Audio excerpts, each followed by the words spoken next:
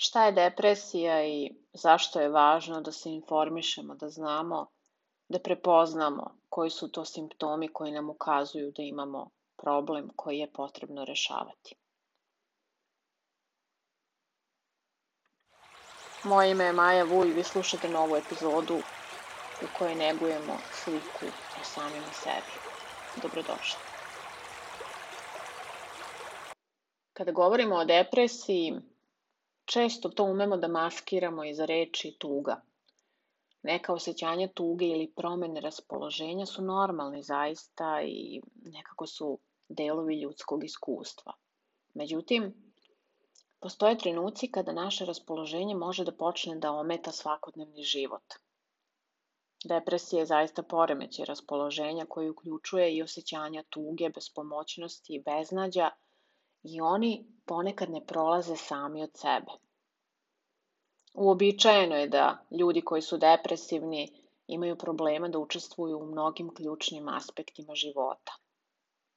Ovo naravno uključuje posao, školu, prijateljstvo, porodicu, seks i društvene odnose. Depresiju možemo da razumemo, ali je teško razumeti i teško je razgovarati o njoj, posebno sa prijateljima i porodicom. Ona je uobičajeno stanje koje pogađa preko 250 miliona ljudi svih uzrasta, rasa i pola širom sveta.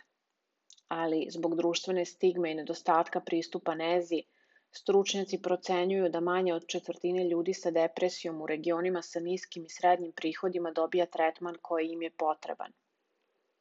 Bez lečenja i podrške depresija nosi visok rizik od invaliditeta ili smrti usled samoubistva. Kažu da ljudi sa depresijom mogu da se osjećaju izgubljeno. Ja mogu da vam potvrdim da je to zaista tako. Ljudi koji pate od depresije su izolovani, često zabrinuti zbog osude svoje okoline. Važno je da zapamtimo da je depresija u stvari bolest sa efikasnim tretmanima. Možemo reći da je oporavak moguć, ali moramo prvo da znamo koji su to uzroci depresije i kako možemo da je prepoznamo. Simptomi depresije mogu se značajno razlikovati od osobe do osobe. Epizode depresije mogu da budu blage, umerene ili teške. Mogu doći ili otići ili čak trajati mesecima i godinama. Za većinu ljudi depresija se dešava postepeno i simptomi počinju polako i pogoršavaju se tokom vremena. Ponekad se osjećate tužno, prazno, beznadežno ili krivima. Gubitak interesovanja ili zadovoljstva. Prosto ne želite da učestvujete u tekućim aktivnostima. Osjećate se uznemireno ili razdražljivo. Osjećate se veoma umorno ili možda spavate previše ili premalo. Imate problema sa koncentracijom, razmišljanjem, govorom ili donošenjem odluka. Često razmišljate o smrti ili samoubistvu. Depresija takođe može da izazove više fizičkih simptoma, uključujući promene u apetitu, gubitak ili povećanje telesne mase, bol u leđima, glavobolja ili bolovi u telu. Ako imate neke od ovih simptoma koji ometaju vaš svakodnevni život, pokušajte da razgovarate sa nekim šta je to što možete da učinite za sebe. A ako razmišljate o samoubistvu, pozovite Nacionalnu liniju za prevenciju samoubistava. Oni nude besplatnu i poverljivu podršku 24 časa dnevno. Kada bismo morali da utvrdimo tačan uzrok kliničke depresije, reći ću vam da je on nepoznat. A ljudi prosto doživljavaju simptome iz različitih razloga i ponekad je to povezano sa određenim događajem. Naprimer, možete se osjećati tužno i imati problema sa funkcionisanjem na kratko vreme kada se nosite sa nekom teškoćom ili problemom ili traumatičnom situacijom. Drugi ljudi mogu da dožive depresiju bez nekog vidnog razloga tokom dužeg vremenskog perioda. Postoji zaista mnogo faktora koji su povezani sa povećanim rizikom od depresije i sad ću da vam nabrojim neke od njih. Tu su biološki faktori, sposobnost mozga da reguliše raspoloženje koje zavisi od hemikalija koje se zovu neurotransmiteri. Smanjenje neurotransmitera, šta su to? Serotonin, norepinefrin, dopamin, igraju veliku ulogu u depresiji kod mnogih ljudi. Tu su i genetski faktori. Ljudi sa porodičnom istorijom depresije češće će i sami doživeti. Potrebna su mnoga istraživanja, naravno, kako bi se otkrilo koje genetske promene mogu da budu uključene u depresiju. Tu su hormonski faktori. Recimo, promene u nivou hormona u vašem telu mogu da utiču na vaše opšte raspoloženje. I ove promene mogu da budu povezane sa problemima sa štitnom žlezdom ili sa različitim životnim događajima koji prirodno utiču na nivo hormona poput puberteta, trudnoće ili menopauze. Recimo, podijelit ću sada sa vama neke faktore koji potiču iz životne sredine i nekako kroz životne događaje povezani su sa rizikom od depresije. Fizičko ili seksualno zlostavljanje, smrt, gubitak voljene osobe, gubitak posla ili finansijski stresori, upotreba supstanci, kao što su alkohol, droga i tako dalje, hronične bolesti ili invaliditet, određeni lekovi. Naravno, ovo je samo uopšteno. Nemojte odmah da tražite razloge gde, šta, kako možete da prepoznate sebe. Hajde da dođemo do kraja ove epizode pa da onda počnemo sa malo pažljivijim posmatranjem i analizom nas samih. Simptome depresije je lako predvideti. Porodice i prijatelji mogu da igraju jako važnu ulogu u uočavanju znakova depresije, poput promena u ponašanju. Ako se vi ili neko do koga vam je stalo osjećate depresivno, potražite pomoć lekara, psihoterapeuta, razgovarajte o vašim simptomima, jer je to prvi korak u dijagnostikovanju problema i pronalaženju podrške. Depresiju možete da prepoznate kod psihologa, psihijatara, psihoterapeuta. Nema dostupnih laboratorijskih testova ili nekih fizičkih pregleda za dijagnozu depresije, to odmah da vam kažem. Ali vaš lekar može da naruči neke testove i da vas preporuči i da kaže potrebno je da uradite testove krvi kako bi proverio da li postoje neka druga zdravstvena stanja koja mogu da izazivaju simptome slične depresije. Kao što su recimo problemi sa štitnom, infekcije, dijabetes, promene nivoa vitamina ili hormona u telu. Oni takođe mogu da obezbede taj screening, kako mi to zovemo za depresiju, pomoću alata za upitnik, gde vam postavljaju različita pitanja o vašim simptomima. Svi najbolje, naravno, poznajemo sami sebe. Nakon tog početnog screeninga, vaš lekar primarne zdravstvene zaštite može da vas uputi specijalisti kao što je psihijatar ili psiholog. Da bi dijagnostikovali depresiju, ovi specijalisti mogu pitati o vašoj ličnoj i porodičnoj zdravstvenoj istoriji, nedavnom raspoloženju, vašem ponašanju i naravno o vašim odnosima, profesionalnom zadovoljstvu, o vašim navikama vežbanja, o generalno ukupnom kvalitetu života. I oni će tražiti sve te obrasce koji pokazuju da možda imate poremećaj raspoloženja. Simptomi depresije moraju trajati najmanje 2 nedelje da bi se postavila klinička dijagnoza. Neke vrste depresije, recimo, koje lekar može da dijagnostikuje, uključuju veliki depresivni poremećaj. To je klinički izraz za depresiju koja može biti uporna ili periodična. Onda sezonski afektivni poremećaj, recimo, kako bih vam to opisala, to je kao oblik depresije koji se dešava tokom određenih godišnjih doba. Većina ljudi sa sezonskim afektivnim poremećajem osjeća se depresivno recimo u jesen i zimu, kada je vreme hladno, ima manje recimo dnevnih sati, da tako kažem. Recimo imamo postpartalnu depresiju, to je vrsta depresije koja se dešava nakon trudnoće i porođaja i jako je česta i često je zanemarujemo. A Izuzetno je važno da obratimo pažnju na porodilje i da obratimo pažnju na simptome kod njih. Pa onda imamo predmenstrualni disforični poremećaj, to je onaj problem raspoloženja koji vam je svima poznat kao PMS i dešava se pre menstruacije svakog meseca i može da uključuje ozbiljne simptome depresije. Zatim imamo bipolarni poremećaj, taj poremećaj uključuje ekstremne promene raspoloženja sa periodima depresije kao i periodima euforije ili manije. Recimo, koje opcije imamo za upravljanje depresijom, da tako to nazovem? Ako vam je dijagnostikovana depresija, postoje mnoge mogućnosti lečenja. Ja kao stručnjak za mentalno zdravlje ne radim sa takvim poremećajima i uglavnom u saradnji sa psihijatrom možete da dobijete određenu terapiju. Kao psihoterapeut mogu da vam kažem da je moguće da uz terapiju razgovorom, kreativnu terapiju, art terapiju, različite metode neuromodelovanja ličnosti, terapije pisanja ublažite simptome. Ali je potrebno, ukoliko je zaista dijagnostikovana depresija, da se konsultujete i sa drugim stručnjacima. Lečenje je najčešće ambulantno, ali postoje i intenzivniji bolnički, preko noći obično, programi lečenja. Hospitalizacija može biti neophodna za ljude koji predstavljaju neposredan rizik za sebe ili druge.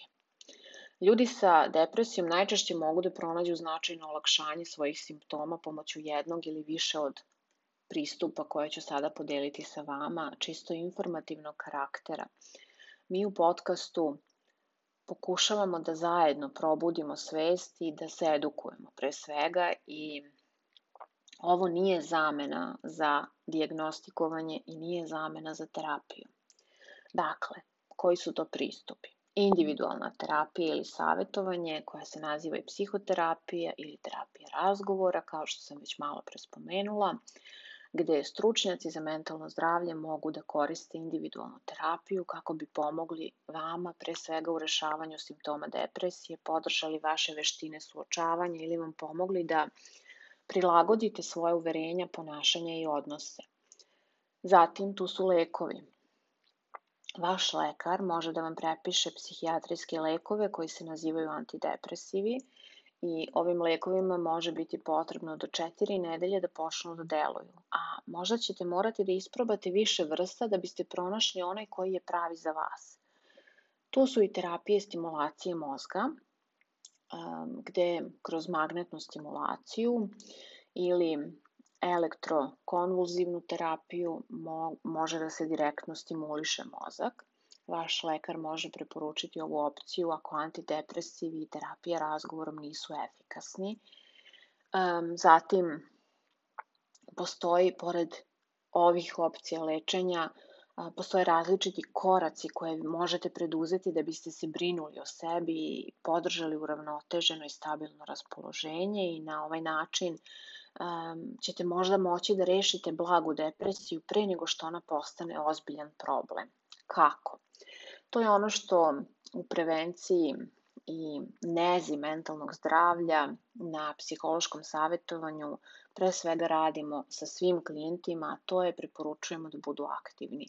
Čak i kada su lagane vežbe u pitanju, one mogu da vam pomognu da razbistrite da se oslobodite stresa i da osetite više ravnoteže u svom životu. Mnogi ljudi prijavljuju poboljšanje raspoloženja i kvaliteta života tokom vežbanja.